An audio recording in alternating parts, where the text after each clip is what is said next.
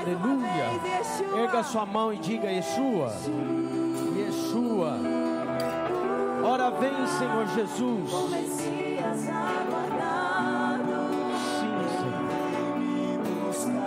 Nós cremos, Senhor, na tua volta, cremos que o Senhor virá nos buscar. Por isso cantamos a verdade do Evangelho, a verdade do Senhor sobre a tua igreja. Venha a nós o teu reino, seja feita a tua vontade aqui na terra como ela é feita no céu. Venha a nós o teu reino hoje com a tua verdade, e que a tua luz nos ilumine, que a tua clareza seja nossa mente, e que possamos caminhar firmes na rocha que é o Senhor. Obrigado, Pai, por essa hora. Obrigado pela verdade do Evangelho. Que todos os dias possamos cantar a convicção que temos no Senhor e a convicção que temos da sua palavra, em nome de Jesus. Amém. Quantos creem que o Senhor voltará para nos buscar? Cantar isso é importante. Crer nisso todos os dias é mais importante. Quando você vive a expectativa da volta do Senhor, todas as coisas na sua vida ficam menores. Não é que elas não aconteçam, nem que elas não signifiquem algo. Elas estão aí, elas acontecem, mas há algo mais elevado que você espera, é a volta do Senhor. É a vinda do Messias, é o dia em que nós vamos nos encontrar com o Senhor. Quem pode dizer amém? Mas enquanto estamos na terra, a nossa convicção de que somos filhos de Deus e a redenção que temos pela cruz de Cristo Jesus traz consigo para nós bênçãos, e uma delas é a bênção da saúde. Nós declaramos cura sobre todos aqueles que podem crer, amém? E essa é a verdade de Cristo. Jesus disse: se você pode crer, tudo é possível ao que crê. E não é possível de fato viver uma vida como Jesus disse: eu vim para que vocês tenham vida e tenham vida em abundância. Não é possível ter uma vida abundante doente. Quantos concordam? Digam amém. Então hoje nós vamos orar, e toda enfermidade que por acaso esteja na sua vida ou na vida de algum dos teus queridos vai cair por terra em nome de Jesus. Se você pode colocar a mão sobre alguma enfermidade que há sobre você, faça. Se você vai orar por alguém que está enfermo, erga sua mão, se puder, na direção de onde ele está. E se você crer, você verá a glória de Deus. Vamos orar? Abra sua boca e comece a declarar a cura do Senhor, a libertação e todo espírito de enfermidade, toda obra das trevas caia por terra em nome do Senhor. Jesus veio para libertar os cativos e pôr em liberdade os algemados. E Ele levou sobre si as nossas dores e as nossas enfermidades. E o castigo que nos traz hoje a paz estava sobre Ele.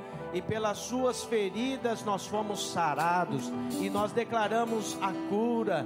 E toda obra das trevas, todo espírito de enfermidade, toda doença caia por terra em nome do Senhor. Nós repreendemos na autoridade do nome de Jesus toda enfermidade. Sai em nome de Jesus. Eu profetizo libertação, a cura agora em nome de Jesus.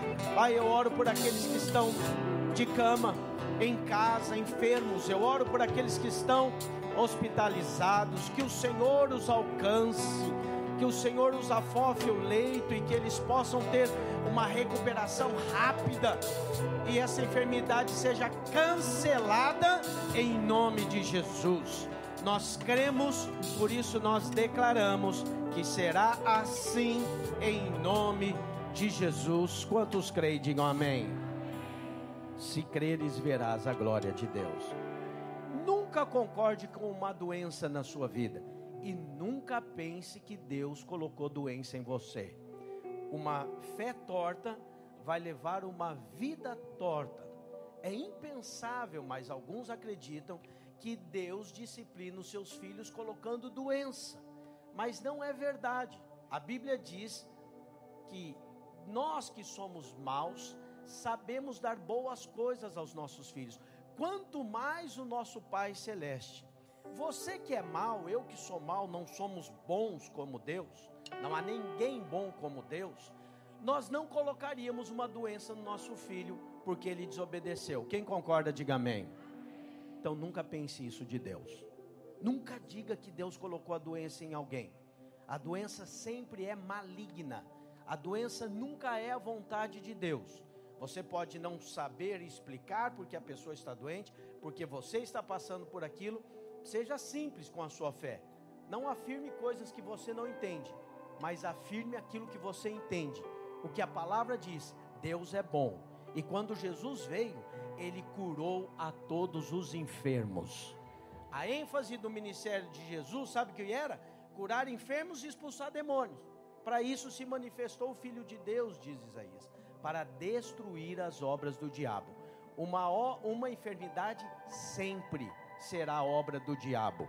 Então não fique pensando que tem alguma enfermidade que é de Deus. Não é. Não há enfermidade no céu. Quem compreende, diga amém. Pastor, então por que ficamos enfermos? Porque estamos neste mundo, estamos nesse corpo caído, então estamos sujeitos. Mas Jesus levou sobre si as nossas dores e as nossas enfermidades na cruz do Calvário. Quando você crê assim e você declara isso na sua vida, você é curado em nome de Jesus. Amém? Antes de se assentar, diga para o irmão que está do seu lado: nunca se conforme com a enfermidade. Nunca se conforme. Sempre ore repreendendo. Amém? Tome o seu assento. Graças a Deus.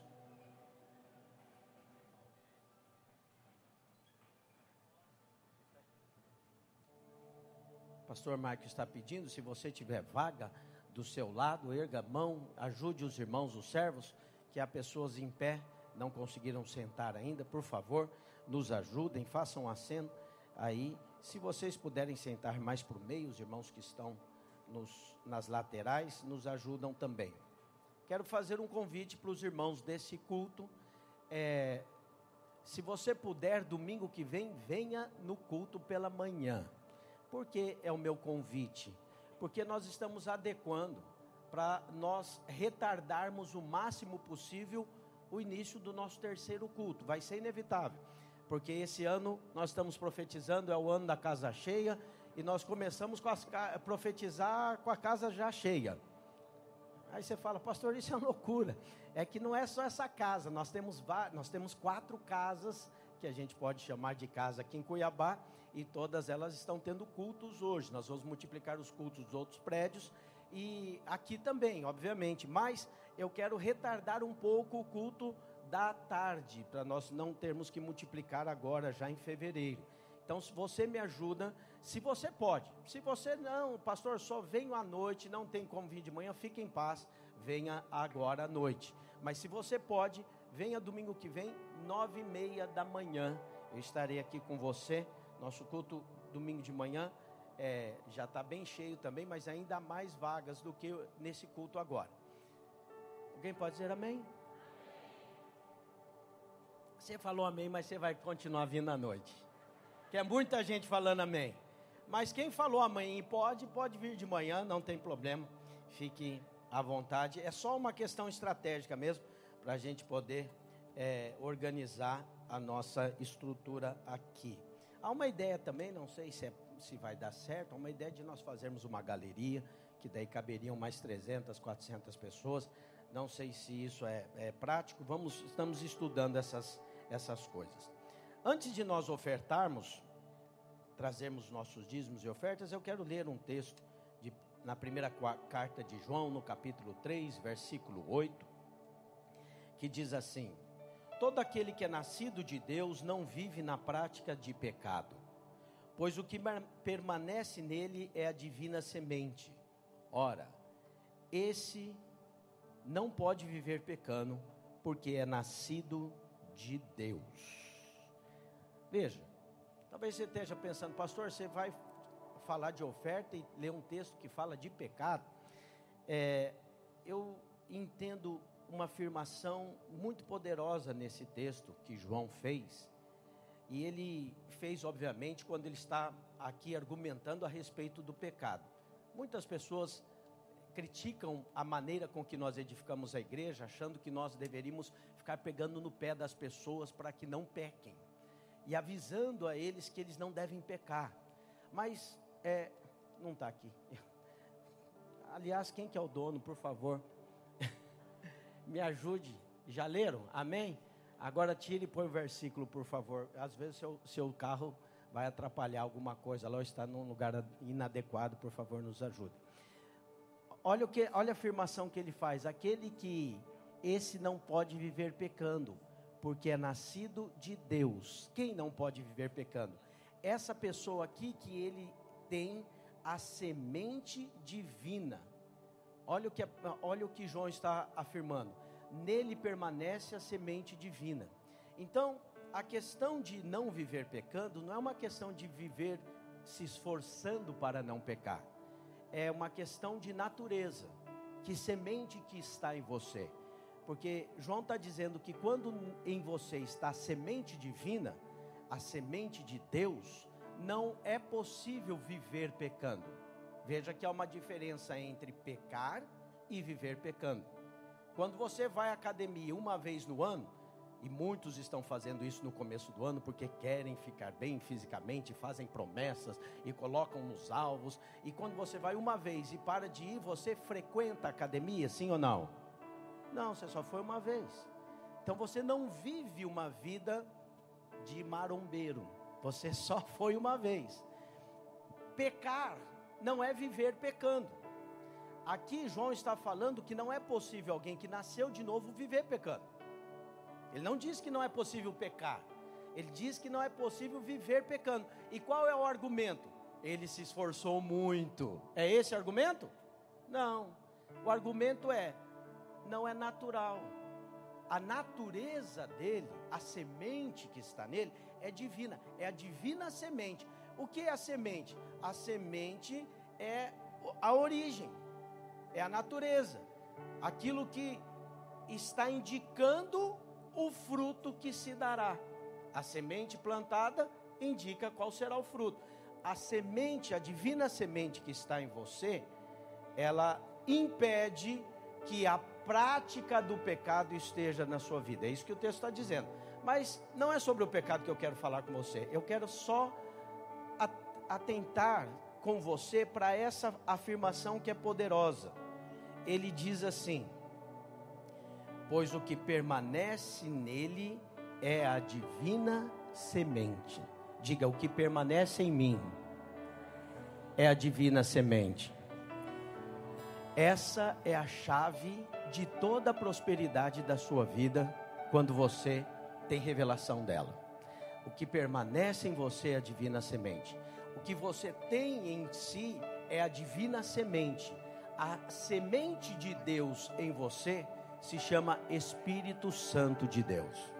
E quando o Espírito Santo, diz João, permanece em você, há um estilo de vida, há uma maneira de viver, há uma natureza que vai inevitavelmente manifestar, que é a natureza de Deus, por conta da divina semente.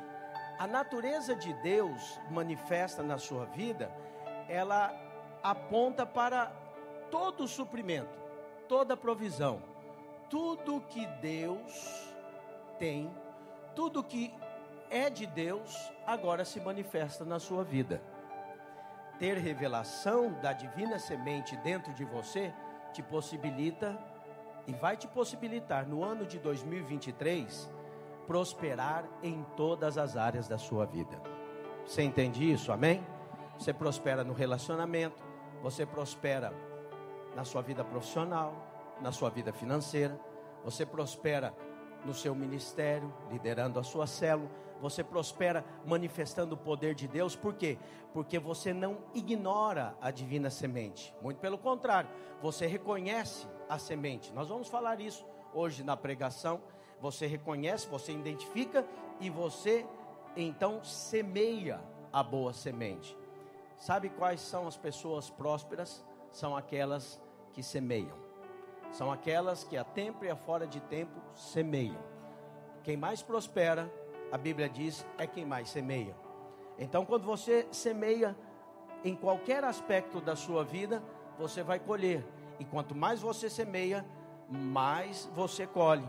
E quanto mais você colhe, mais semente para você semear de novo. Essa é a multiplicação que Deus tem para você. E se você quiser, o ano de 2023 será assim na sua vida. Amém? Mas é importante ter essa revelação. A divina semente permanece em você. Rapidinho, só qual é o contrário dela, para te dar um pouquinho mais de luz. Qual é o contrário dessa revelação? É uma mente escassa, uma mente de escassez. A mente escassa diz assim: não posso, não consigo. Poxa, o outro tem, eu não tenho. O outro consegue, eu não consigo. O outro avança e eu não avanço. É porque ele não está identificando a divina semente. Quando você identifica a divina semente na sua vida, você não precisa de mais nada além dela mesmo. Sabe como é que a Bíblia diz isso? Em outras palavras, se Deus é por mim, quem será contra mim? Você tem Deus com você? Amém? Então todos os obstáculos que certamente virão em 2023 serão transpostos em nome de Jesus.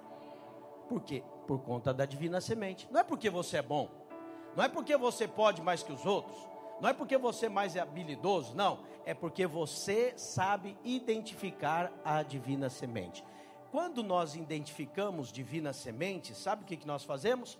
Semeamos com sabedoria. Quando não identificamos a semente, sabe o que nós fazemos?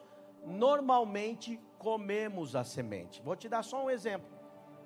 Alguém começa uma empresa, e aí aquele empreendimento, ele investe tempo, ele investe trabalho, ele investe todo o recurso que ele tinha, e ele prospera. E depois de um ano de trabalho, ele ganhou dinheiro, e ele ficou feliz, e ele viu a empresa crescendo. E aí ele diz: chegou o Natal.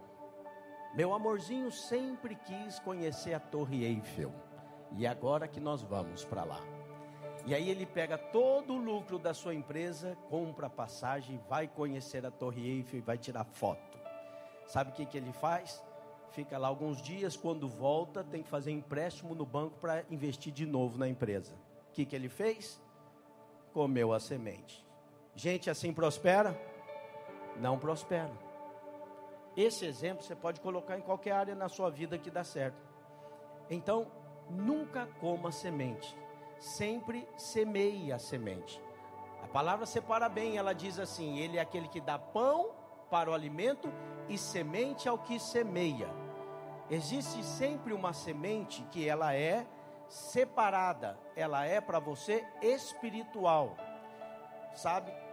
Você também não pode, não quero me delongar aqui falando isso, mas me ocorreu outra coisa. Você não pode esperar colher onde você não plantou. Quando você tem a oportunidade de semear em uma área e você não faz. Você não vai ter um casamento bom se você não planta no seu casamento. Você pode ter uma vida profissional de sucesso e um casamento fracassado. Quantos já viram isso por aí? É verdade ou não é? Tem muito? Então, veja, ele investe, ele semeia muito numa área e pouco na outra área. Não vai colher. Então veja, quando nós trazemos dízimos e ofertas, nós estamos semeando em uma área.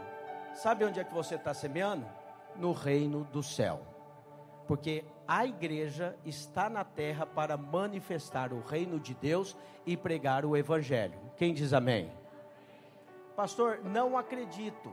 Então não semeie nessa área, mas também não queira colher. Por quê? Porque se você crê, assim como você crê, acontece na sua vida.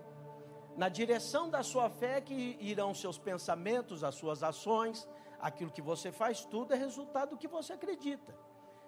Então, se você acredita que esta igreja é abençoada, se você acredita que a palavra que tem sido pregada aqui é a palavra de Deus, se você tem sido abençoado, é justo que você separe uma parte das suas sementes para semear nesse lugar, e você com certeza vai colher a 100 por 1. Quem entende isso, diga amém.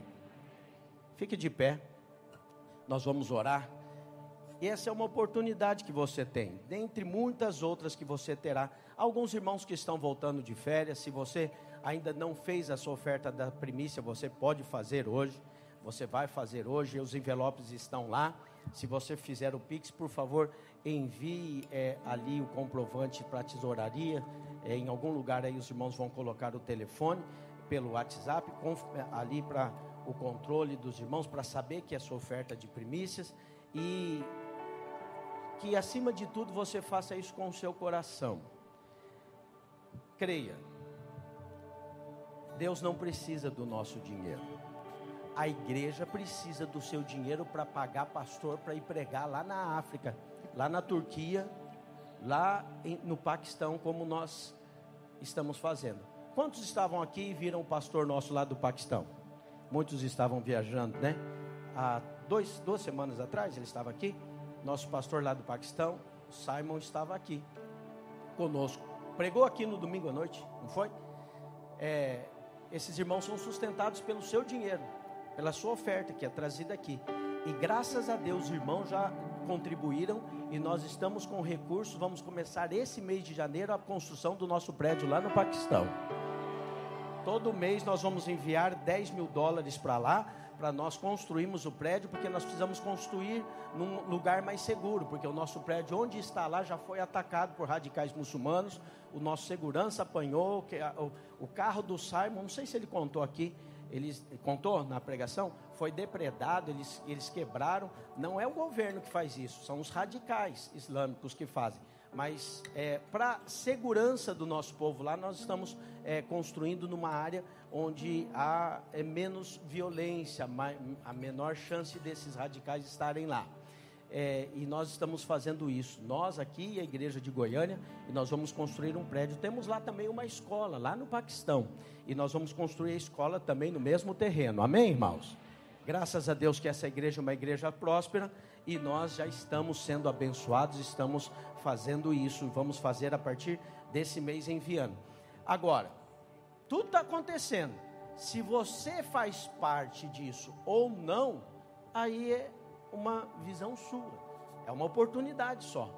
Você pode vir, você é bem-vindo, você pode voltar sem contribuir com nada, ninguém vai cobrar você, é só uma oportunidade. Diga comigo, oportunidade. Às vezes elas passam, tá?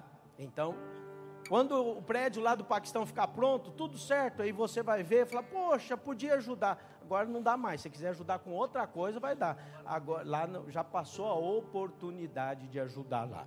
Sempre haverá oportunidade para nós honrarmos a Deus com os nossos dízimos, as nossas ofertas.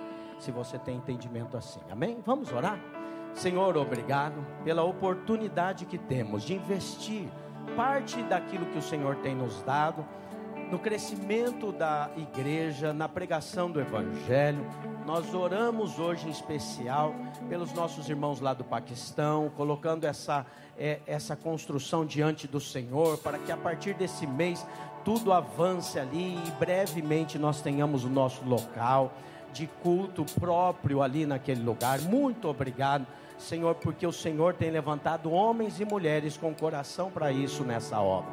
Obrigado pela tua provisão, Pai. Obrigado porque nós nos sentimos privilegiados de fazermos parte do reino do céu na terra, anunciando o Evangelho, pregando a boa notícia. Graças te damos. Aceita a nossa oferta, aceita o nosso culto, aceita os nossos dízimos, que eles subam como um cheiro suave e agradável até o Senhor. É verdade que não podemos dar ao Senhor aquilo que antes o Senhor já nos deu. Tudo vem das tuas mãos. Apenas devolvemos ao Senhor com gratidão uma parte daquilo que o Senhor tem nos dado. Te dando graças, muito obrigado por essa hora, em nome de Jesus. Amém. Amém? Saia do seu lugar com alegria, venha, traga o seu dízimo e a sua oferta.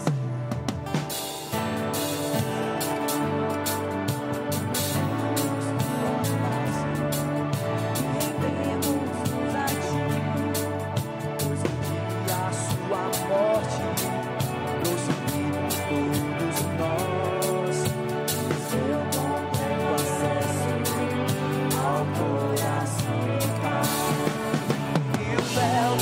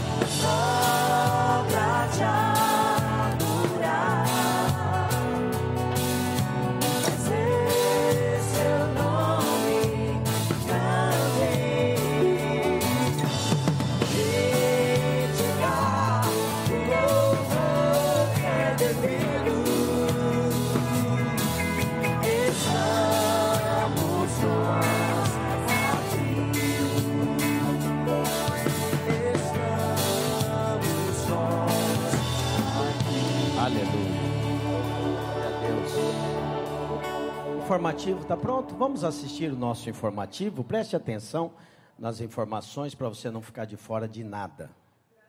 Graça e paz, amados. Eu me chamo Júlia. Está começando agora o nosso Videira News 2023. Um ano incrível nos aguarda. Acompanhe agora as principais notícias da nossa igreja. Vem comigo.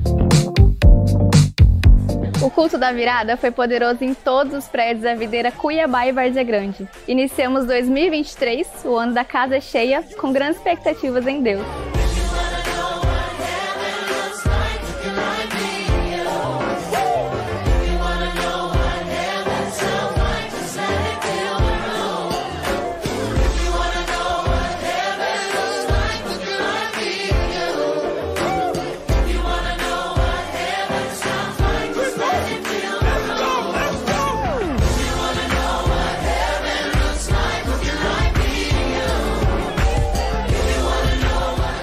Novidades estão chegando na Escola Videira Cuiabá. Hey, how are you? My name is Vitória. I study at Escola Videira Cuiabá. I have many goals. One of them is studying in a psychology university and become a psychologist. Em um mundo globalizado, falar inglês é essencial. E por isso a Escola Videira, em parceria com a Oz Language School, introduziu educação bilíngue para crianças do ensino fundamental 2. Com materiais exclusivos, onde a metodologia utilizada é o Communicative Approach, ou abordagem comunicativa, as crianças aprenderão através de contextos reais, situações do dia a dia, com 4 aulas por semana e exposição muito maior ao inglês ao longo do ano. Dessa forma, os alunos sairão daqui preparados para novas oportunidades no mercado de trabalho e também para realizar todos os seus sonhos e viagens fora do Brasil. So don't waste time. Come, join us and make part of this bilingual nation. As matrículas já estão abertas e as aulas terão início no dia 23 de janeiro. Quer começar o ano acelerando rumo às promessas de Deus para a sua vida? Se programe e participe do Retiro do Fogo do seu prédio. Vai ser poderoso. De 20 a 22 de janeiro acontecerá o Retiro da Videira Várzea Grande. De 27 a 29 de janeiro, o Retiro da Videira Araés. De 3 a 5 de fevereiro, Retiro do Pedra 90. A Videira Américas irá realizar o retiro no próximo semestre. Já anota na sua agenda essas datas, 11 a 13 de agosto. Os eventos acontecerão na Chácara Rio dos Peixes. Acesse nosso aplicativo e faça sua inscrição. Para mais informações, fale com seu pastor. Preparem-se, Radicais Livres Cuiabá e Várzea Grande, para a Holy Fest 2023. Eu tive que parar, porque eu já não sabia a minha identidade. Irmão, só há uma maneira de você restaurar sua identidade, é em Cristo. Você pode fazer psicólogo, pode fazer psiquiatra, pode fazer o que Deus, ao favor que faça. Só que só há uma pessoa que restaura a identidade. O nome dele é Jesus de Nazaré.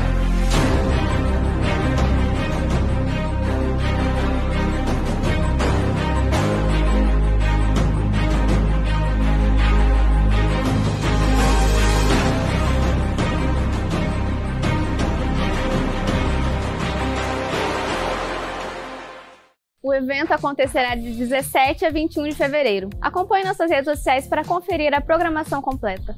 Antes de finalizar o Videira News, eu te convido a seguir a nossa rede social oficial, Videira Cuiabá, no Instagram, Twitter e TikTok. Lá você fica por dentro das novidades da nossa igreja e do dia a dia. O Videira News fica por aqui. Desejo a todos um culto poderoso e uma semana abençoada. Graça e paz, amados.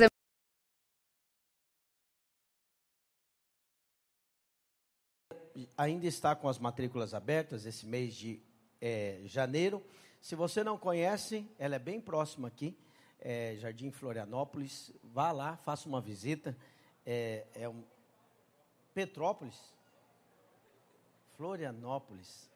Onde que é o Jardim Florianópolis? É longe, né?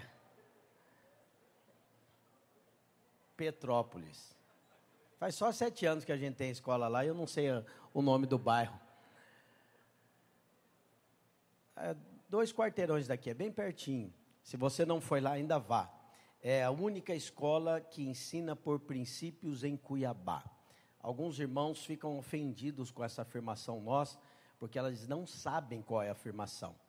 E disseram esses dias para o nosso pessoal da comunicação: vocês não deveriam dizer isso. Não é a única que ensina por princípios. Aqui há muitas igrejas que têm escola. Nós não falamos que nós não somos a única com princípios e nem a única escola que ela é confessional. A presbiteriana, a batista, a adventista, até a escola católica são confessionais. Elas são cristãs confessionais. Escola por princípio é outra coisa. Para ser uma escola por princípio, precisa ser ligada à AECEP. É uma maneira, uma maneira de ensinar os princípios cristãos com uma metodologia americana, que foi trazida para o Brasil, e a sede é em São Paulo, e então as escolas que fazem dessa maneira, elas são escolas por princípio. Os princípios 9 são inseridos em todas as matérias ao longo do ano. Então, seu filho aprende matemática com o princípio da honra. Ele aprende português sendo aplicado o princípio da mordomia, da semeadura e da colheita. É uma metodologia. Quem entendeu, diga amém. Então, por isso, nós vamos continuar falando que é a única de Cuiabá, por princípios. Não é a única do Mato Grosso, porque tem uma já lá aqui no interior. Qual cidade que tem? Você se lembra, amor? É uma cidade do Mato Grosso que também há uma escola associada à ECEP, que também ensina por princípios. Mas aqui em Cuiabá é a única que faz. E é importante que você entenda que, junto com a competência do seu filho, é muito importante que ele ganhe caráter. E o caráter de Cristo. Porque ele vai se tornar um profissional competente e cheio de caráter. Porque hoje você está vendo aí nos lugares mais importantes do nosso Brasil que tem muita gente competente, mas caráter está faltando. É verdade ou não é? É verdade ou não é? Eu sei que você viu as redes sociais hoje. Você está preocupado com o que está acontecendo lá em Brasília. É ou não é? Bom, vamos orar pela nossa nação para que não haja violência demasiada, para que ninguém perca a vida, para que pessoas não sejam feridas. Isso não é de Deus. O importante é que as vidas sejam preservadas e que não haja, que o diabo não tenha lugar para ceifar vida de pessoas. Amém, irmãos? Agora, o que eu quero mostrar, que eu quero falar para você, é que você está guardado por Deus. Você é uma pessoa que é protegida pelo Senhor. E você deve ter a mente de Cristo. Sabe, você tendo qualquer opinião política que você tenha, e você tem liberdade, nós moramos num país que a liberdade, você deve ter mesmo a sua opinião, expressá-la. Você não pode, não deve fazer disso o centro da sua vida, porque o centro da sua vida não é a política do Brasil, o centro da sua vida é Jesus Cristo.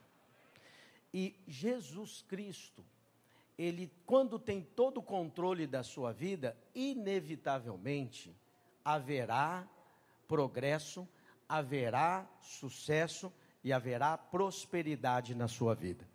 Então, é importante que você tenha uma mente renovada, e eu quero hoje, a despeito de todas as incertezas que nós estamos vivendo, que você pode olhar e ver e falar, pastor, não sabemos como vai ser esse ano, todas as coisas estão muito incertas, né? Não sabemos o que vai acontecer, e eu concordo com você que há muitas incertezas por aí, mas é importante que você saiba que você tem um Pai que é todo poderoso, cuida de você, e você não está vulnerável a qualquer ataque, porque você tem alguém que tem poder e está olhando por você.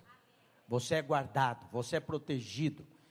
Você precisa ter uma convicção e uma mente e crer que há abundância da parte de Deus para você. O seu pai é um pai rico que tem uma vida abundante. E hoje eu quero pregar para que você ganhe fé e de maneira ousada desfrute da abundância que Deus tem para você todos os dias. Amém? Às vezes a gente fica envolvido com muitas coisas naturais que têm acontecido, no nosso meio, e nós vamos nos entristecendo, vamos perdendo a alegria. Tem notícia que você ouve no jornal que dá raiva, tem ou não tem? Preste atenção que você vai ver, às vezes você está assistindo um noticiário, ou lendo alguma coisa, você estava bem, depois que você leu, você ficou mal. Você estava em paz, depois que você leu, você começou a xingar. Assim, xingar é força de expressão, mas tem crente xingando mesmo, tá? Tá tão difícil esse negócio que tem os irmãos que estão saindo do prumo. E por quê? Quando eles vão ver, eles estão exaltados, mas numa direção que muitas vezes não vai trazer benefício para o seu dia, não vai resolver a questão, você só vai perder a sua paz. Existe algo precioso que Jesus deixou para você, e você precisa desfrutar todos os dias. Foi algo importante, ele diz: deixo-vos a paz, a minha paz vos dou, não vou lá dou como o mundo a dá. Então não fique esperando que tudo esteja bem no Brasil para você ter paz.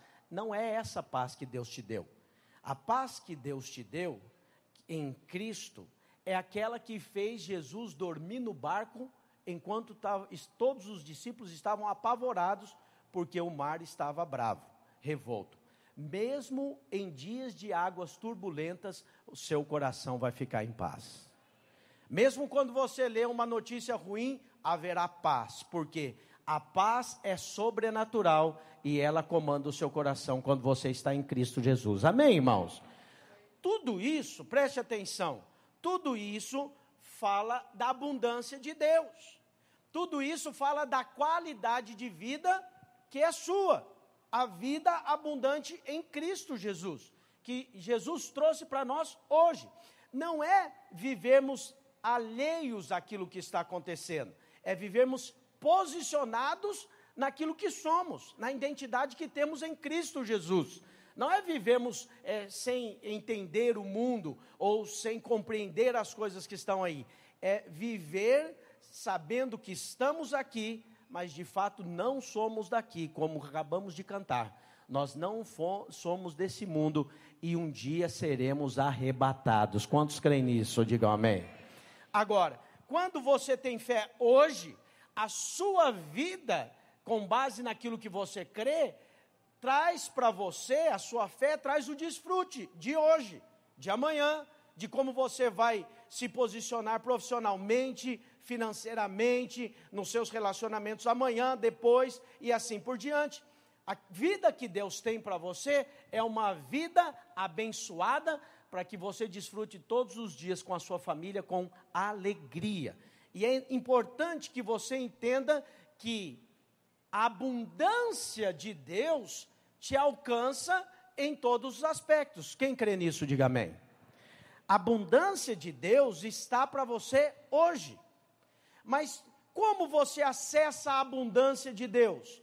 Transformando a sua mente, abrindo mão de uma mente de pobreza, uma mente de escassez, abrindo mão, transformando a sua mente, condicionamento mental, o que precisa acontecer. Muitas vezes você ainda está condicionado mentalmente com a pobreza, mas o seu pai é rico, e isso se torna incoerente. Como? Você tendo um pai rico, todo provedor, pode viver uma vida de escassez. É preciso ser liberto da mentalidade de pobreza. Alguém pode dizer amém? É óbvio que ser livre da pobreza não significa cair nas garras da ganância. Ser livre da pobreza não significa ter amor ao dinheiro. A Bíblia diz que o amor ao dinheiro é a raiz de todos os males. Agora, preste atenção, significa que você vai entender quem você é em Cristo Jesus. Você é filho amado. E uma vez que você entende a sua posição em Cristo Jesus, não há possibilidade mais de uma mentalidade escassa. Não há possibilidade de você viver escassez, você viver uma mente pobre, você viver coadunando com a falta, com a pobreza. Você acredita que o nosso Deus é grande e que Ele tem abundante provisão para nós, sim ou não? Então, a sua vida precisa ser coerente com a sua fé, com aquilo que você crê.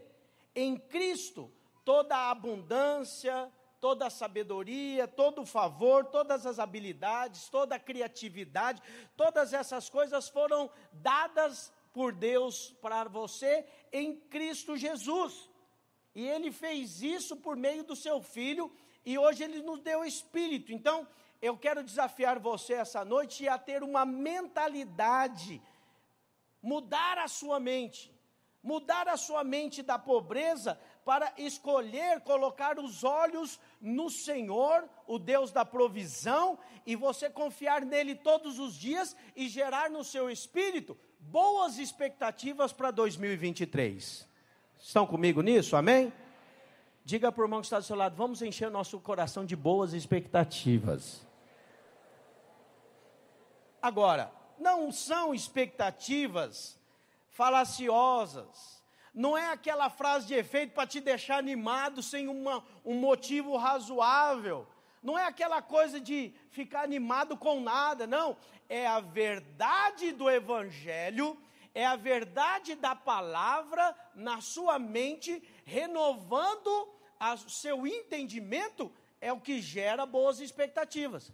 Boas expectativas diz respeito àquilo que você pode esperar, de bom, de Deus. E aí, preste atenção, Romanos capítulo 8, versículo 32, Paulo pondera isso com você fazendo uma pergunta. E olha a pergunta que ele faz.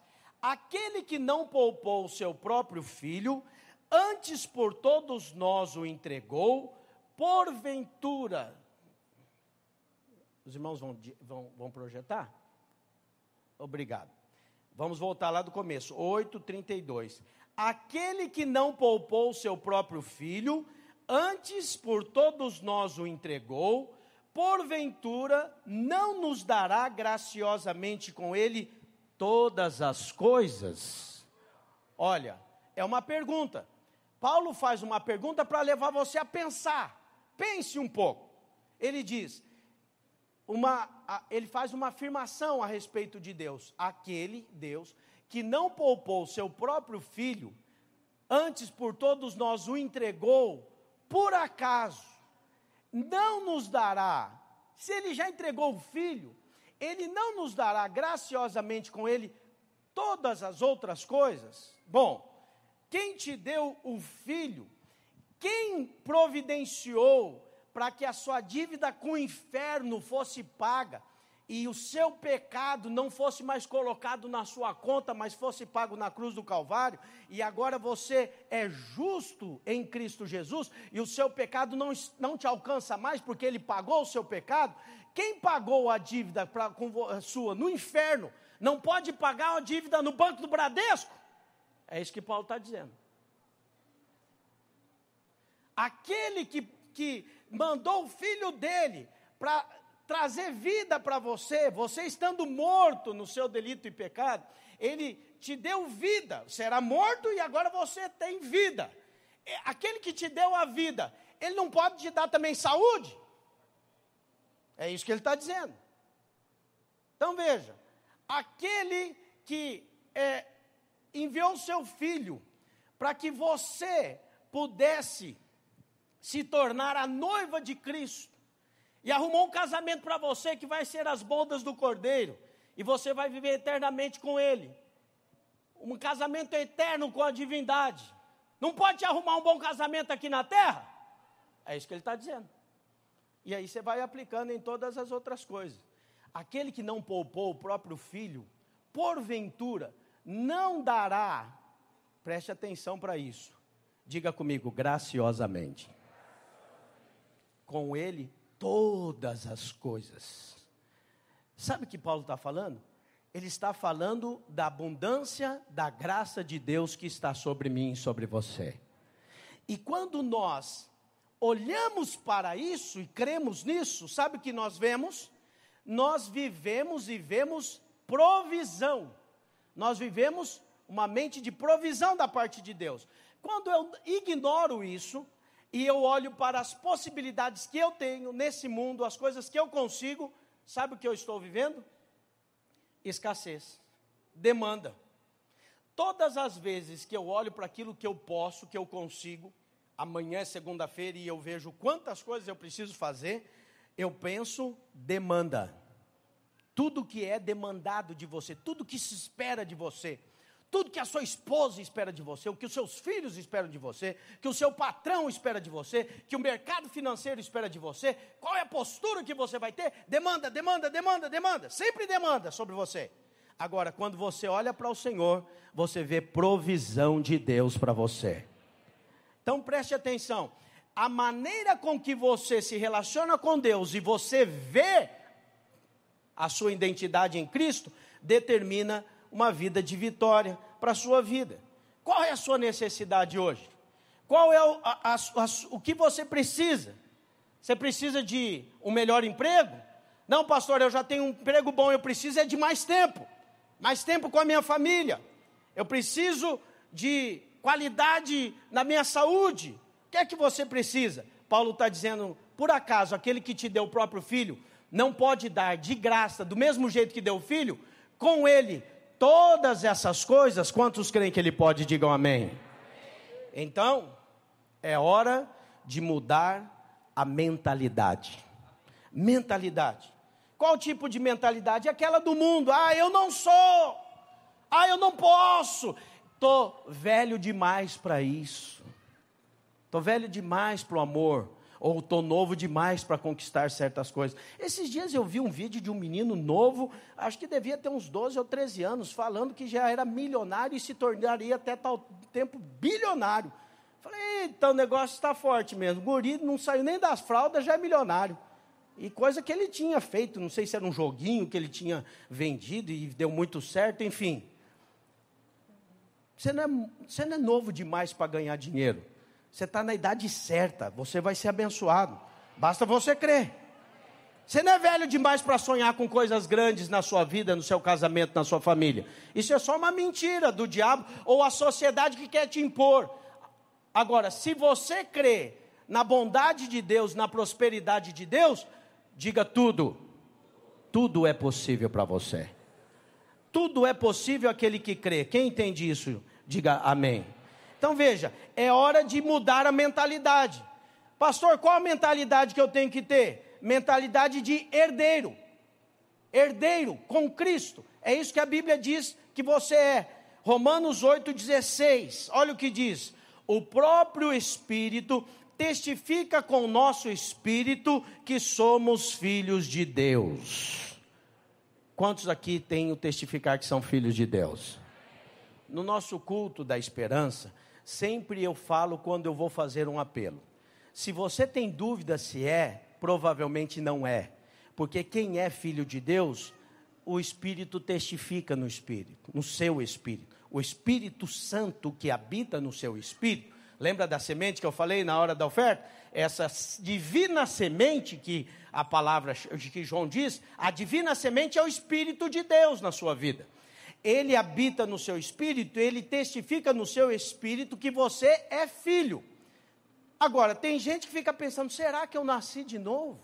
Não lembro do dia que eu nasci de novo. Eu acho muito estranho alguém, um dia, recebeu Deus, Todo-Poderoso, dentro dele. O Espírito de Deus entrou nele e ele não percebeu. Você não acha estranho isso? Por isso, eu tenho minhas dúvidas. E eu falo, melhor é tirar a prova dos 9. Se você não sabe, então procure saber. Mas eu tenho certeza que tem muita gente, talvez a grande maioria aqui, você sabe que você é filho de Deus, sim ou não? Sabe por que você sabe que você é filho de Deus? Pastor, porque eu gerei ao longo do tempo uma convicção. Não, é porque o Espírito de Deus confirma no seu espírito que você é filho de Deus. A palavra de Deus que está dizendo isso. E como filho, olha como é que o texto continua. Ora, se somos filhos, quantos são filhos? Digam amém. Se somos filhos, somos também herdeiros. Herdeiros de Deus e co-herdeiros com Cristo. O que herdeiro significa? Ser herdeiro de Deus significa que o que é de Deus é seu. Já ficou para você. O pastor Naor estava contando uma experiência de uma irmã, muito tempo atrás, era membro da igreja, e eles eram muito ricos, milionários, e os pais morreram, e eram 4 filhos, e aí foi o dia de separar a herança, e ela foi muito nervosa lá para o culto, pediu oração, porque no dia lá de separar a herança, apareceu um outro, daquele, o lado de lá da cerca, que nasceu, e agora fazia parte da herança também. E aí, ela estava muito nervosa, porque como que nós aqui, filhos, lutamos, trabalhamos, fizemos o império acontecer, agora vamos ter que dividir com alguém que nunca participou? Pastor, ora para expulsar esse demônio, ela falou. Aí o pastor falou, vou orar não, irmã, não vou orar. Por mais que você esteja chateado, eu entendo a sua chateação. Sabe o que acontece? Ele é filho. Se é filho, não importa se é um adolescente mal criado, que dorme tarde, acorda tarde, nunca fez nada, vai receber a herança porque é filho. Quantos aqui são filhos? Você entendeu? Filho não fica pensando assim, será que estou comportando bem para receber herança? Será que estou fazendo por merecer? O filho recebe herança só porque é filho. E quando você tem convicção de que você é filho, você olha para um pai que tem muito, e você não hesita em nada em pedir. Mas vai ter gente que vai falar, você vem para Deus só para pedir, né, seu interesseiro? Ué, você vai para Deus para quê? Para dar para Ele? Achar que pode mesmo? Se você acha que pode dar alguma coisa para Deus, a sua arrogância não tem nem tamanho. O que você vai dar para Deus? Na verdade, você pode dar alguma coisa para Deus que nem se chama dar, é só devolver, porque tudo que você tem, Ele que te deu. Tem como dar nada para Deus que antes Ele não tenha te dado? Para começo de conversa, Ele te deu a vida, amém? Se Deus, em consórcio com seu pai e sua mãe, tivesse te dado a vida, você nem aqui não estava. Percebe? Então, começa daí o entendimento. Então, nunca fique pensando que você tem que chegar a Deus e preocupado o que eu vou dar para Deus. Não, na verdade, o que nós damos para Deus, o nosso tempo, o nosso amor, a obra, é só uma resposta, é só um retorno ao amor que nós recebemos, porque a Bíblia diz que Ele nos amou primeiro. E quem dá de fato algo a Deus, de maneira legítima, à luz da palavra, só dá porque reconheceu que Ele deu primeiro. A maior oferta quem deu foi o Pai que está no céu. Ele deu seu Filho Jesus Cristo para morrer por você na cruz do Calvário. A maior oferta foi dele. Toda a vida sempre vem dele. Então a palavra está dizendo aqui que o Espírito de Deus testifica no seu espírito que você é filho. E uma vez que você sabe que você é filho, você tem direito à herança. Coloca a mão no seu peito e diga assim, eu tenho direito à herança. É bom saber que você tem uma herança, sim ou não?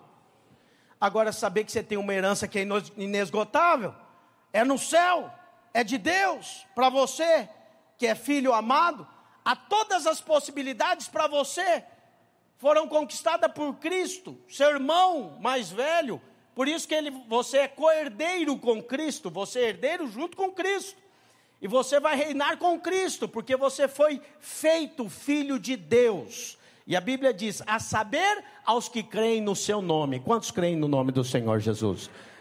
Esses são feitos filhos de Deus e são abençoados com toda a sorte de bênçãos. É essa mentalidade que você tem que ter.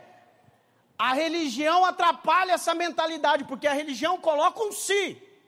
E sabe qual que é o si? A religião coloca a bênção lá. E daqui para lá você precisa se comportar bem para receber a bênção. Não, não é comportar bem. Tem um outro tipo de religião que não liga com comportamento. Ela diz assim: você pode dar. Então você paga a bênção. Põe 100 que você vai tirar 1.000. Traz 200 que você vai receber 300. E aí você paga pela bênção. Mas há outro tipo que diz: não podemos pagar pela bênção. Mas nós podemos conquistá-la. Fazendo penitência. Pagando. Sofrendo muito. Todas essas obedecem ao mesmo princípio. É o homem tentando fazer algo para Deus. O evangelho é o inverso.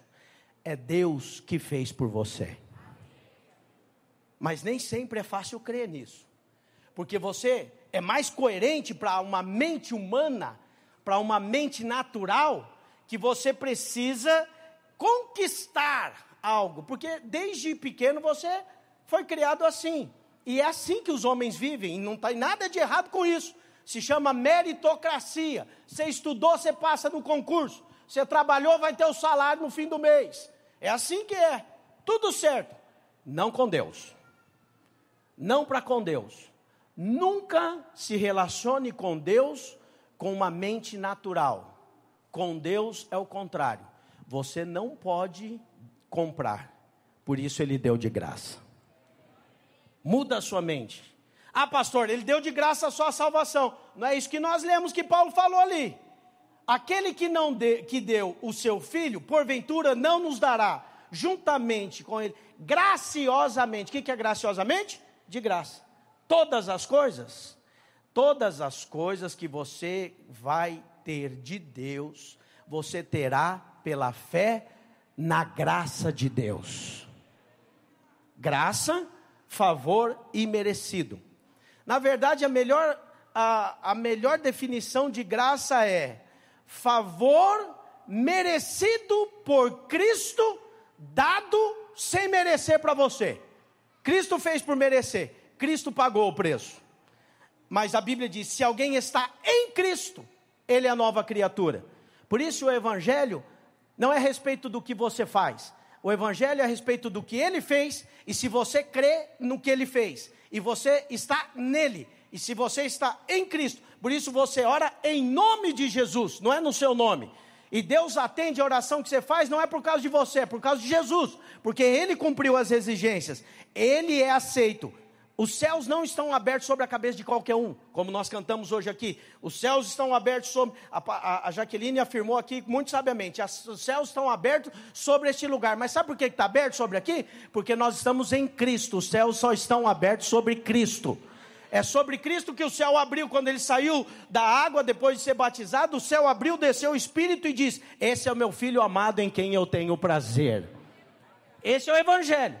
E você, quando crê nisso, e você se inclui nisso, você se torna herdeiro com Cristo. As bênçãos de Cristo estão sobre você. Isso não é uma elucubração humana. Essa é a verdade do evangelho. Sabe como é que se chama isso? A grande troca do Calvário. Deus trocou com você na pessoa de Cristo. Ele tomou o seu lugar para você tomar o lugar de Cristo.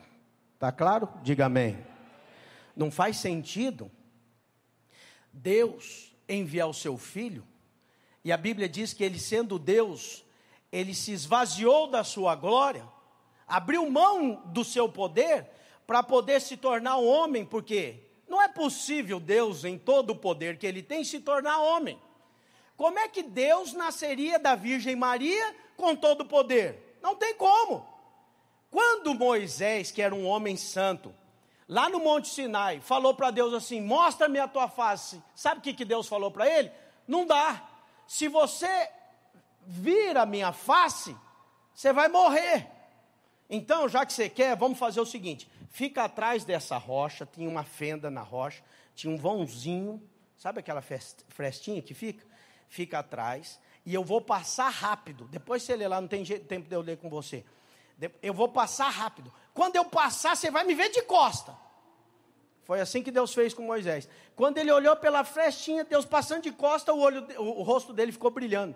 Ele desceu do Monte Sinai, e as pessoas do povo não conseguiam olhar para o rosto dele, do tanto que brilhava. Ele teve que usar véu, e ele usou o véu para o resto do tempo. A glória de Deus ficou impregnada no rosto dele. Agora imagina você, uma mulher recebendo o Todo-Poderoso dentro do seu ventre. Ela ia ficar viva? Não. Por isso, a Bíblia diz que Jesus teve que esvaziar-se da sua glória. E quando ele se esvazia da sua glória, sabe o que ele faz? Ele se torna um feto. Eu sei que você está acostumado a agradecer pelo Deus que sofreu na cruz no seu lugar. Jesus sofreu, e é verdade, ele sofreu mesmo. Mas a abnegação e a grande prova do amor de Deus por você não começa na cruz do Calvário, lá ela termina. Ela começa quando Deus, Cristo em Deus, quando o Filho de Deus abre mão de ser Deus por amor de você. E ele abre mão de ser Deus para ser a forma mais restrita da humanidade, um feto, que não anda, não fala, não pensa, não faz nada, está dentro da barriga de uma mulher. Deus fez assim, sabe para quê? Um propósito, tem um propósito. E qual é o propósito? 2 Coríntios 8:9. Pois conheceis a graça de nosso Senhor Jesus Cristo, que sendo rico, se fez pobre por amor de vós, para que pela sua pobreza vos tornasseis ricos. Quem entende isso, diga amém. Essa é a grande troca do Calvário. Então, veja, não faz sentido um Deus todo-poderoso ter nascido como homem, abriu mão da sua glória, ele veio na terra com um propósito, para tomar o seu lugar, para levar a minha e a sua culpa, para que a vida dele fosse desfrutada por mim e por você. Esse é o Evangelho. Não faz sentido, depois de toda essa obra da divindade, você achar que você é quem vai completar uma obra que ainda não foi terminada. Sabe o que você precisa completar da parte da salvação em Cristo? Nada. Isso ficou claro quando Jesus disse: está consumado, tudo está feito. Ele não disse está consumado como uma frase de efeito, ele disse: terminou, acabei a obra. A sua parte é crer na obra consumada. Quem pode crer? Quem crê, acessa. Pastor, não acredito em nada, eu nem acredito que Jesus é Deus. Ok, você tem a sua liberdade. Se você não acredita, então, eu gostaria que você se empenhasse em crer, o Espírito Santo pode tocar em você. Mas, se você crê que Jesus Cristo é Deus, não faz sentido você abrir mão daquilo que ele conquistou, da obra do Calvário, do Evangelho. Não faz sentido ser um cristão que vive debaixo de acusação e de condenação. Não faz sentido ser um crente que vive, como muitos dizem, correndo atrás. Pergunta para o irmão que está do seu lado: você vive correndo atrás? Tem gente que você pergunta como é que está? Correndo atrás, ele sempre está correndo atrás.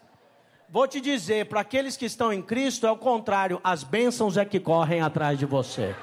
As bênçãos é que te seguem. Sabe por quê? Porque você é herdeiro. Você é co-herdeiro com Cristo. E a palavra traz essa verdade clara. É a grande troca do Calvário. Você precisa entender que a essência da graça de Deus, sabe qual é a essência da graça? Suprimento e provisão. Essa é a essência da graça.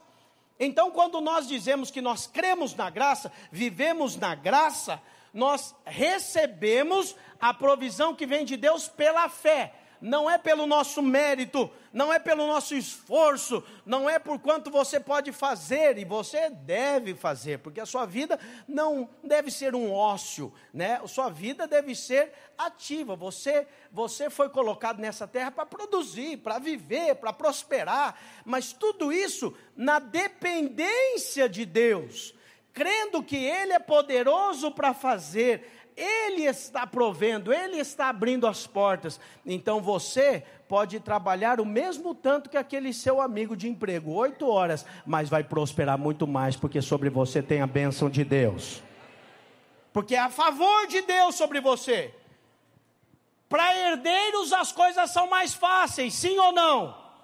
São mais fáceis. Então, quem é herdeiro tem a porta aberta. Quem é herdeiro, ele não vive segundo o seu esforço. Quem é herdeiro vive segundo o que o pai dele tem. Tem um videozinho que uns meninos gostam de fazer, aqueles que amam carro. Não sei se vocês já viram. Eles chegam em alguém que está num carrão e filma e pergunta: que carro é esse? Parabéns! Como é americano, e aí agora tem uns brasileiros fazendo também. E aí ele pergunta: como é que o que você faz da vida? Por que você tem um carrão desse? E a pessoa então fala o que ele faz. E esses dias filmou uma Ferrari, eu acho que era. E, que carrão que é esse? O que você faz? Ele deu uma risadinha e falou: sou herdeiro. O outro riu: não faz nada. Ele deu parabéns, ser herdeiro. Eu falei: parabéns pela sinceridade. Alguém fica: que inveja. É porque ele fez, que ele estava na Ferrari? É só porque ele é herdeiro. O herdeiro não anda segundo o que ele conquistou. O herdeiro anda segundo o pai dele tem. Filipenses 4,19. E o meu Deus, segundo a sua riqueza em glória, há de suprir em Cristo Jesus cada uma de vossas necessidades. Você crê nisso? Filipenses 4,19. Põe lá para os irmãos, para eles olharem e crerem. Olha, o meu Deus, segundo a riqueza de quem? A sua ou a dele? Segundo a riqueza dele. Segundo a sua riqueza em glória, há de suprir em Cristo Jesus. Está lembrado que eu falei que é só em Cristo? Não é por outro caminho. Jesus veio e falou: eu sou o caminho, é só por meio de Cristo. É porque Cristo foi aceito, é porque o céu está aberto sobre Cristo. Há de suprir em Cristo Jesus cada uma das vossas necessidades. Quantos creem? À medida que você crê, a sua mente vai sendo moldada para uma mente de um herdeiro. Fala para o irmão que está do seu lado: pense como um herdeiro pensa, irmão. Você sabe como é que herdeiro pensa? Gente muito rica pensa diferente. Eu gosto demais quando as pessoas filmam crianças milionárias e colocam a legenda: olha o rostinho de quem nunca vai precisar se preocupar com boleto. Herdeiro não fica preocupado com boleto, perdendo noites de sono com boleto. Pastor, eu tenho um boleto lá em casa. Mas você tem um pai que pode prover todas as coisas. Se você crê, o boleto não desaparece. Eu vou já te contar, vai estar lá quando você voltar do culto, tá? Pode abrir a gaveta e conferir. O que vai mudar não é o boleto, é a sua mente. É você que vai mudar. E aí você vai dormir em paz e acordar em paz, porque a Bíblia diz: aos seus amados Ele dá enquanto eles dormem. Então aproveita para dormir, para ser abençoado, dorme em paz. Sabe, as pessoas pensam que grandes atitudes são grandes provas de fé. A maior prova de fé, sabe qual que é? Descanso. Quanto mais você descansa, mais você prova que tem fé. Quanto mais o filho é tranquilo, descansado, ele sabe: não, meu pai resolve. Pastor, você está levando o povo a ser negligente. É quase isso. Beira a negligência. Mas não é. É confiança que você tem em um todo-poderoso, um pai que cuida de você. E vai suprir todas as suas necessidades em amor. Amém, irmão? Agora veja, o que você precisa fazer? Não é automático. Você precisa colocar nas mãos de Deus. Não é uma coisa que você: pastor, eu sou ou não sou herdeiro? Se você nasceu de novo, é. A questão não é se você é ou não é. A questão é se você acredita e vive como tal. Se você é, mas não vive como tal, há herdeiros que têm uma grande fortuna, mas vivem como miseráveis. É raro. É mais nesses filmes de Hollywood que os filhos falam assim: não quero a fortuna do meu pai. Já viu isso? vou viver o fruto do meu trabalho. É bonito, só de vez em quando. É bonito de ver. Mas no fundo, só tem uma mágoa com o pai. Lá no fim, alguma coisa mal resolvida. Alguma coisa que precisa resolver. É só isso. Porque, de fato, sabe qual que é a ordem natural da vida? A Bíblia diz, os pais entesouram para os filhos. Não tem nada de errado em você ser herdeiro de ninguém. Muito menos de Deus. Você é herdeiro de Deus como filho amado. Mas você precisa se comportar como tal. E para isso você precisa crer. Crer no suprimento. Crer na provisão. Crer no suprimento sobrenatural. E para isso você precisa colocar nas mãos de Deus. Quando Jesus esteve na terra, ele estava pregando. E havia uma multidão. E os discípulos falaram, Senhor, está tarde já. Tem mais de 5.000 homens, fora mulheres e crianças. Despede esse povo, porque eles estão aqui, eles já estão com fome, muito tempo. Não era essa pregação do pastor Christian de 1 hora que o povo já fica inquieto na cadeira. Era o dia inteiro pregando. Também era Jesus, né? Vamos dar um desconto para mim, amém, irmãos? O verbo da vida estava lá pregando, o povo não desgrudava. Aí chegou 1 hora, os discípulos falaram, Senhor, tem que despedir. Aí Jesus falou, dá para eles mesmo, vocês de comer. Dá vocês de comer. Mas como, Senhor? Nós não temos dinheiro. Olha só.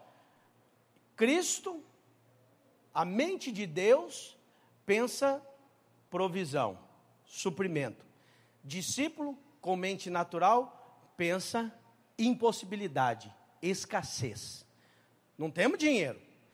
E falaram, Senhor, e mesmo que a gente tivesse dinheiro para tudo isso, não teria lugar onde comprar onde nós estamos. Quem que tem aqui para vender pão e peixe para essa multidão? Não tem. Então, a Bíblia diz que, dentre aqueles ali, apareceu um menino que tinha 5 pães e 2 peixinhos. André, o discípulo, levou até Jesus. E Jesus, então, pega aqueles 5 pães e 2 peixinhos, dá graças a Deus e distribui. Olha a cena que nós vemos. Homens naturais olhando para as possibilidades naturais e aquele que pode todas as coisas na terra olhando para aquilo que ele pode fazer de maneira sobrenatural. Eu quero declarar que no ano de 2023 você terá a mente de Cristo e vai olhar para as circunstâncias da sua vida contando com o poder sobrenatural de Deus. Nunca limitado na sua força, nas suas habilidades, naquilo que você pode. Sempre apoiado naquilo que Deus pode fazer através de você. Naquilo que Ele pode te dar. Sempre no sobrenatural. Jesus sempre considerou a possibilidade sobrenatural. Por quê? Porque é assim que Ele é. Jesus é coerente com a sua natureza.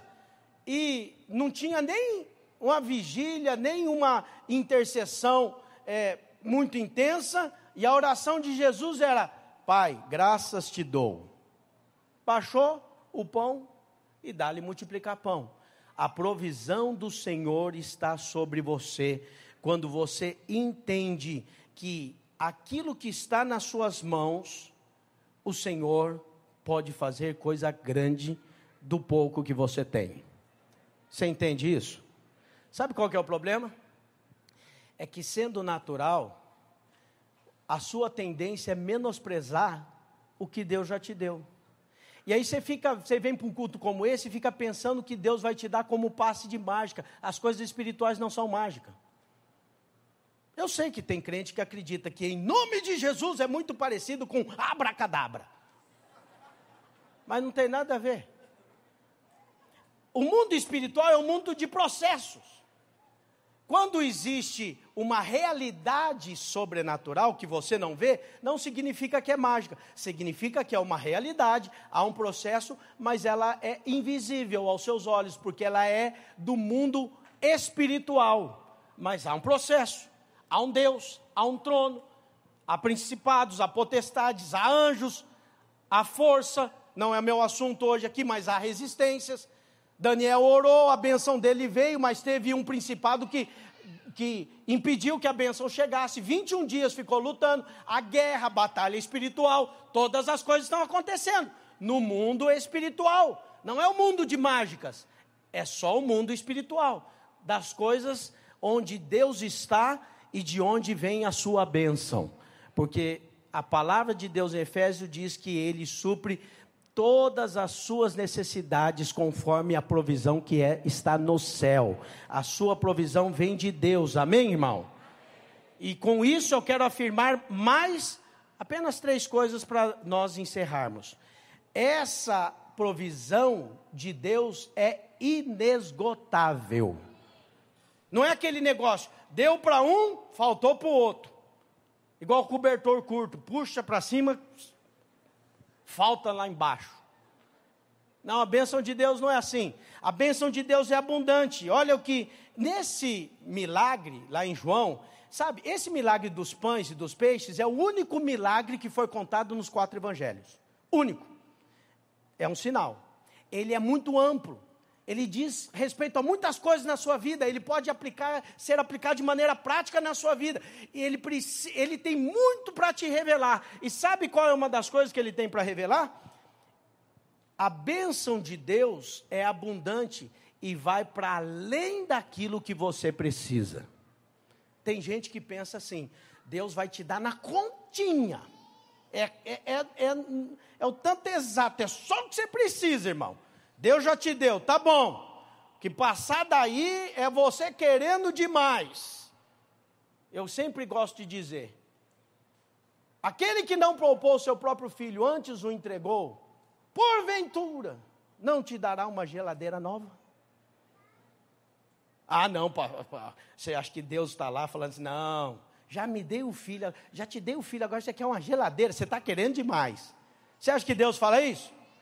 Já te dei o filho, agora você quer uma casa também? Não, Ele te dá todas as coisas. Deus é abundante, Ele quer abundar na sua vida, é super abundante. Olha como é que foi o milagre.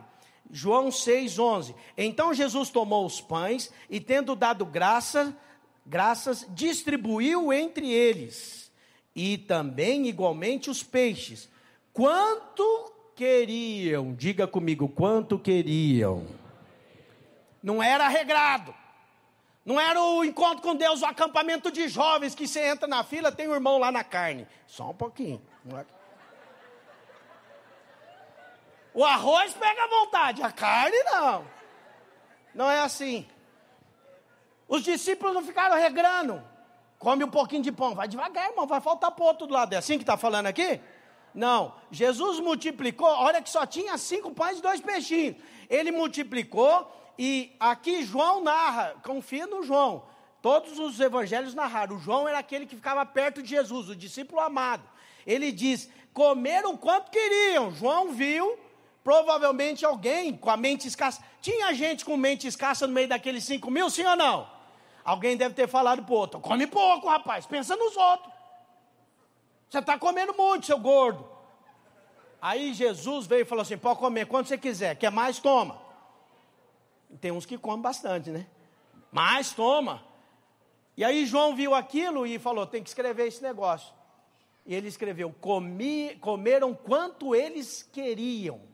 E aí, olha só, depois deles comer quanto eles quiseram, e quando já estavam fartos, estavam cheios, fartos, não queriam mais, não aguento mais ver McFish em pão com peixe, não quero mais. Disse Jesus aos seus discípulos, pastor, a hora que todo mundo ficou farto, acabou. Não, sobrou. Olha o que Jesus falou, recolhei os pedaços que sobraram. Deus vai fazer na sua vida, vai superabundar e vai sobrar. Porque é assim que Deus faz. Deus é um Deus de abundância. Os pedaços sobraram. Agora, Deus não é um Deus de desperdício. E Ele diz, recolhe para que nada se perca. Nada foi perdido. Guarda, porque depois vocês vão comer mais tarde, que o povo começa, daqui a pouco está com fome de novo, não é? Então guarda. E aí tem uma outra explicação para isso, porque os discípulos ficaram servindo. E às vezes você fica falando, pastor, eu sirvo tanto, eu ministro na célula, eu abençoo irmãos, mas para mim mesmo não sobra. Não, vou te dizer, os discípulos serviram a multidão. Sabe o que sobrou para cada um deles? sobraram 12 cestos cheios. Para você que é servo, que serve, que é discípulo, bem, não é um pão não que vai dar, é um cesto cheio. Você vai dar para sua família, você vai distribuir na sua casa, você vai abençoar todos que estão perto de você, porque não há falta, não há escassez da parte de Deus para você. Você entende isso? Amém, irmão? Agora, você não pode desprezar os pequenos começos, e esse normalmente é o erro de muitos, por isso não prosperam, porque desprezam os pequenos começos, desprezam a semente que tem. Eu fico imaginando um daqueles discípulos, quando André chegou, uma multidão, pensa bem, pensa comigo, você é coerente, tem 5.000 homens, fora mulheres e crianças, aí chega um discípulo falando, Senhor, esse aqui tem 5 pães e 2 peixinhos, o que você ia fazer? O que você acha que os discípulos falam? Acho que os discípulos falam, passaram até a mão na cabeça do menino, garotão, bom menino, não tem como fazer nada com isso. É assim que o diabo quer que você pense a respeito daquilo que Deus já te deu. Muitas vezes, o que Deus já te deu é aquilo que você menospreza. E porque você menospreza, você não prospera. Porque a prosperidade de Deus vem para você também em forma de semente. São os pequenos começos. Pastor, é só uma empresa que eu estou começando agora. Pastor, eu sou muito novinho, estou tentando agora. Tanta gente no mercado. Pois é no pequeno começo, são as pequenas coisas que você tem, é aquele pouquinho que Deus te deu, é sobre isso que a bênção e a prosperidade do Senhor virá. Nunca menospreze o que está nas suas mãos. Não menospreze a semente que Deus já te deu. Pastor, Deus não me deu nada. Não é verdade. Só o fato de você estar aqui, ter vida, você já tem algo. E você tem mais, você tem vida e você tem a semente divina em você. Amém? Então você tem tudo. Você tem tudo. Fala para o irmão que está do seu lado, você tem tudo para prosperar em 2023. Você, a provisão que Deus já te deu, a boa semente, você não deve desprezar. Não despreze. Ore, pergunte ao Senhor, Senhor, o que eu tenho é isso, o que o Senhor quer fazer disso? Senhor, essa é a minha empresa, isso é o que o Senhor me deu. Há algumas pessoas aqui que já têm prosperado, mas creia, a prosperidade que Deus tem para você é muito maior do que essa que você já tem. O Senhor é abundante para te dar, amém? Basta que você apresente diante dele e diga, Senhor, aqui está a minha prosperidade. Eu declaro que em 2023, aqueles que têm dívidas vão pagar todas as suas dívidas em nome de Jesus. Amém. Tem bastante gente endividada. Ou você falou amém pelo outro, né? Amém. Mas é essa a verdade, sabia? A população brasileira, infelizmente, é uma população endividada. Tudo isso é mentalidade. É mentalidade. A população americana é uma população enriquecida, rica. Meu filho estuda em Nova York. Aí, um jovem lá perguntou para ele assim, ele falando que a gente pagava por semestre a faculdade, por mês. Ele não entende, por que vocês fazem isso? Por que você não paga tudo uma vez? Na cabeça do americano não cabe. Porque o pai dele é assim, ele guarda o dinheiro, quando o filho vai na faculdade, ele vai lá e paga e está tudo certo. Porque o governo não dá alguma coisa para ele, ele tem que ganhar, e ele vai ganhar, ele vai guardar, então eles têm dinheiro. A cabeça do brasileiro é diferente, Casas Bahia, crediário, chega, brilha o olho, 12 vezes, sem juro, hein? Não é sem juro, mas, e dá-lhe endividar. Mas esse ano você vai pagar as suas dívidas em nome do Senhor. Deus vai te prosperar. Mas a primeira coisa que você tem que fazer quando você prosperar é o que Eliseu, o profeta, falou para aquela viúva. Ele foi lá, a viúva estava endividada. Ele pegou o restinho de azeite que a viúva tinha, falou, traz os potes dos vizinhos todos. Tudo que você conseguir. A viúva levou com os filhos. E agora começa a derramar. E começou a derramar e encheu todos os potes. Quando acabou de encher os potes, acabou o azeite. Parou de multiplicar o azeite. Isso significa que a sua fé, a provisão de Deus vai até o limite da sua fé. Quantos potes você pode trazer para o Senhor encher? É o tanto que Ele vai encher. E aí depois que Ele colocou e encheu todos os potes, olha o que o profeta falou em 2 Reis capítulo 4, versículo 6 e 7. Chega a mim aqui mais uma vasilha, mas ela respondeu, não há mais vasilha nenhuma, todas já estavam cheias, e o azeite parou. Então foi ela e fez saber o homem de Deus, e ele disse, vai, vende o azeite e paga as suas dívidas, e tu e os teus filhos vivei do resto. Qual que é a primeira coisa que ele falou? Pega o dinheiro, acerta as suas dívidas. Deus está te abençoando, vai te abençoar. E a primeira coisa que você faz é, compra um iPhone? Não vai comprar um iPhone novo, vai pagar a sua dívida. Amém? E aí o seu ano vai ser abençoado. Deus vai te prosperar. Você não vai ficar devendo nada a ninguém, muito pelo contrário, você vai emprestar, porque Deus tem prosperidade para você. O Senhor Jesus curou a mão daquele homem com a mão ressequida, e a Bíblia diz que era a mão direita.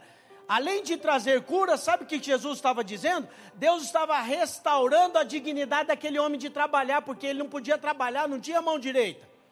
O que o Senhor está fazendo é restaurando a capacidade de você ser o provedor da sua casa, ser o provedor da sua família, ser o provedor daqueles que estão junto com você, que vivem com você. Deus está trazendo habilidades para você prosperar nesses dias. Ele tem poder para isso. Fortaleça-se nessa mentalidade clara de filho amado, abençoado, herdeiro, a bênção de Deus naquilo que você faz. A sua vitória é completa, a sua vitória vem da parte de Deus, Ele é o provedor. A bênção de Deus virá sobre você e virá maior do que você pensa. Pode pensar em alguma coisa grande para esse ano? Pensa em algo grande que você gostaria que acontecesse. Talvez seja na sua empresa, no seu emprego, na sua vida financeira, na salvação da sua família. O que é que você gostaria que de grande acontecesse com você esse ano? A palavra de Deus para você, lá em Efésios capítulo 20, é essa. Efésios 3, 20. Ora, aquele que é poderoso para fazer infinitamente mais do que tudo quanto pedimos ou pensamos, conforme o seu poder que opera em nós. Alguém pode dizer amém? Como é que ele vai fazer? Infinitamente mais do que pedimos ou pensamos. Você está pensando algo bom para você, Deus tem algo muito melhor para você. Você precisa entregar, amém? Deus tem um bom casamento para você, jovem. Entrega nas mãos do Senhor. Mas tem gente que é difícil, não entrega. Fala, vai que Deus está pensando num tipo, me dá uma mulher feia. Lembra daquela história? O irmãozinho orando, ajoelhou e falou, Senhor, eu quero muito uma esposa, eu quero uma esposa. Hoje o Senhor vai me dar uma irmã dessa igreja. E o Senhor vai fazer aquela irmã que sentar do meu lado vai ser a minha esposa. E ele orando. Alguém sentou do lado, o coração já começou a bater mais forte, é ela, Senhor. Aí ele de cabo de olho, olhou, era aquela irmã desprovida. Não estou brincando, Senhor, eu estou falando verdade. É porque tem gente que fica achando assim, eu vou pedir para Deus, mas dai que Deus me dá uma feia. ele não crê que realmente Deus vai suprir todas as necessidades. Ele é poderoso para nos dar conforme aquilo que pedimos ou pensamos. Deus é bom. Quando você imagina que você deixar por conta de Deus o negócio pode degringolar, é que você não confia de fato. Mas a palavra diz: entrega o teu caminho ao Senhor, confia nele e o mais ele fará. Deus vai te dar um bom casamento. Deus vai te dar um relacionamento abençoado. Você que é jovem está buscando. Sabe, Deus vai te dar um ano abençoado. Mas tudo passa por confiar no Senhor. Saber que Ele é poderoso para te dar e entregar para Ele. Hoje você sai dessa reunião com a mente renovada, com a mente mudada. Você é filho amado, você é co-herdeiro com Cristo. Você pode todas as coisas naquele que te fortalece. E Ele vai te dar infinitamente mais do que você pede e do que você pensa, conforme a sua possibilidade? Não, conforme o seu poder. O poder dele que opera em quem, irmão? Em nós. Então não pense que é como um passe de mágica. Deus vai fazer através de você. A porta que vai se abrir é através de você. Então Deus vai abrir a porta, mas você tem que mandar o currículo, sim ou não? Ficar em casa jogando videogame esperando o currículo chegar sozinho não adianta. É através de você. Deus vai operar através de nós. Em nós Ele opera. O Espírito Santo opera em nós o querer e o realizar. De fato não é você que fez, porque se é Ele que opera, é Ele que faz. Mas Ele faz através da sua vida. Você é guiado pelo Espírito. A porta certa vai abrir para você e você vai prosperar. O negócio certo vai cair nas suas mãos e a sua empresa vai avançar, porque Deus está te dando o negócio certo, na hora certa. E você terá ouvidos para ouvir o que Deus tem para você. Esse ano é um ano da casa cheia. A sua casa será cheia da prosperidade, do favor, da glória de Deus, do suprimento do céu, suprimento financeiro, mas também será cheia de convicções de Deus. Ainda que o mundo esteja turbulento, haja guerra, haja rumores de guerra, tudo está muito esquisito, você desfruta da paz do Espírito, porque o Espírito, a boa semente está em você, e você é filho amado, e depois que tudo passar, nós estaremos com o Senhor, e vamos desfrutar da herança do Senhor. Você vai receber o galardão da parte do Senhor, e você vai desfrutar de todas as bênçãos no reino do céu, depois de ser muito abençoado aqui na terra. Quantos estão comigo nisso? Eu e você decidimos crer que somos amados por Deus, que o Senhor nos abençoa. Essa semana você vai ter uma semana abençoada. Essa semana vai ser próxima. Não é porque eu estou te motivando para você sair bem do culto, não, porque essa é a verdade de Deus a seu respeito. Se Deus é por você, quem será contra você? Enche o seu peito e diga assim: Deus é por mim, Deus é por mim. Sabe? É muito politicamente correto, muito bonitinho. Eu já sei até de que denominação que é. Os irmãos, você fala, Deus abençoe. Ele diz, a todos nós. É legal. A intenção é boa. Mas por trás dessa afirmação tem sabe o que é? Deus abençoa todo mundo. Não é verdade. Se Deus abençoasse todo mundo, tinha gente passando fome. Por que Ele não abençoa todo mundo? Porque Ele não quer? Não, Ele quer. Ele não abençoa todo mundo porque as pessoas não creem que Ele pode abençoar. Mas se você crer, você vai ver a glória de Deus. Amém? E você não é como todos. Você é diferente. Porque você é filho amado e você é herdeiro. Ah, pastor, eu sou também. Bom, amém. Então se você é, somos herdeiros juntos. Mas o problema é seu. Eu sei que eu sou herdeiro. Quantos são herdeiros aqui? A sua convicção determina. E eu quero declarar, essa semana você vai ter uma semana de qualidade. Você vai acordar bem e você vai dormir bem. Você vai trabalhar animado, vai ser abençoado a sua entrada e a sua saída. Onde você colocar a mão vai prosperar. E mais do que isso, onde você estiver, a luz de Deus vai brilhar na sua vida.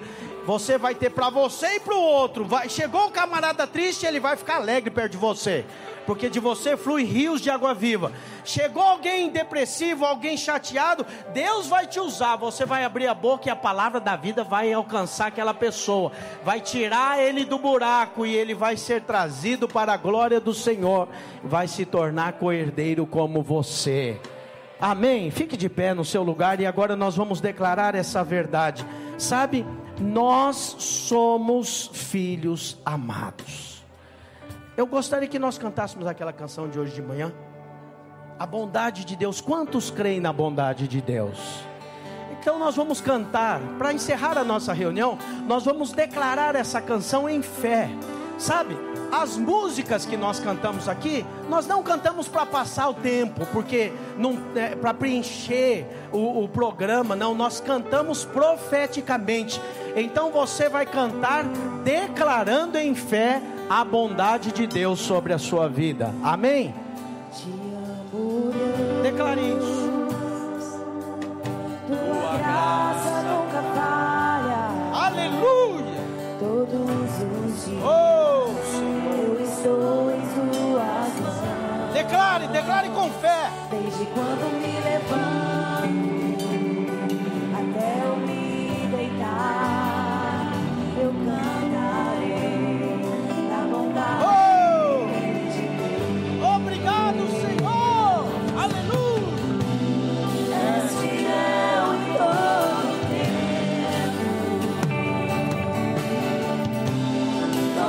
tempo tu és tão bom. Todo fôlego que tenho, eu cantarei da bondade de Deus, da doce voz que me guia ao fogo na escuridão. Tua presença me conforta. Eu sei que és meu Pai, que amigo és. Eu vivo na bondade de Deus. Cante, és fiel. És fiel em todo tempo. Todo tempo tu és tão bom. Todo fôlego que tenho, cantarei a bondade de Deus. És fiel em todo tempo. Todo tempo tu és tão bom. Todo fôlego que tenho, eu cantarei a bondade de Deus. Declare isso em fé. Bondade me seguirá, Senhor. Tua bondade me seguirá, Senhor. Eu me rendo a ti, te dou o meu ser, eu entrego tudo a ti. Tua bondade me seguirá, Senhor. És fiel em todo tempo. Todo tempo tu és tão bom. Todo fôlego que tenho, eu cantarei a bondade. Erga suas mãos para o céu. Obrigado, Senhor, pela tua bondade e a tua graça. Bendito seja o teu nome neste lugar, em nossas vidas. Glorificamos o teu nome e eu declaro sobre o teu povo uma semana de prosperidade, de portas abertas, da bondade e do suprimento do Senhor todos os dias, alcançarão a casa e a família dos meus irmãos, para a glória do Senhor. Quem crê, diga amém. Você foi abençoado essa noite? Erga sua mão para o céu e diga: graças a Deus, aleluia, glória a Deus. Dê uma salva de palmas ao Senhor. Dê também um abraço no irmão que está do seu lado e diga para ele: essa semana será abençoada na sua vida, na sua casa e na sua família. Até domingo que vem, Deus te abençoe.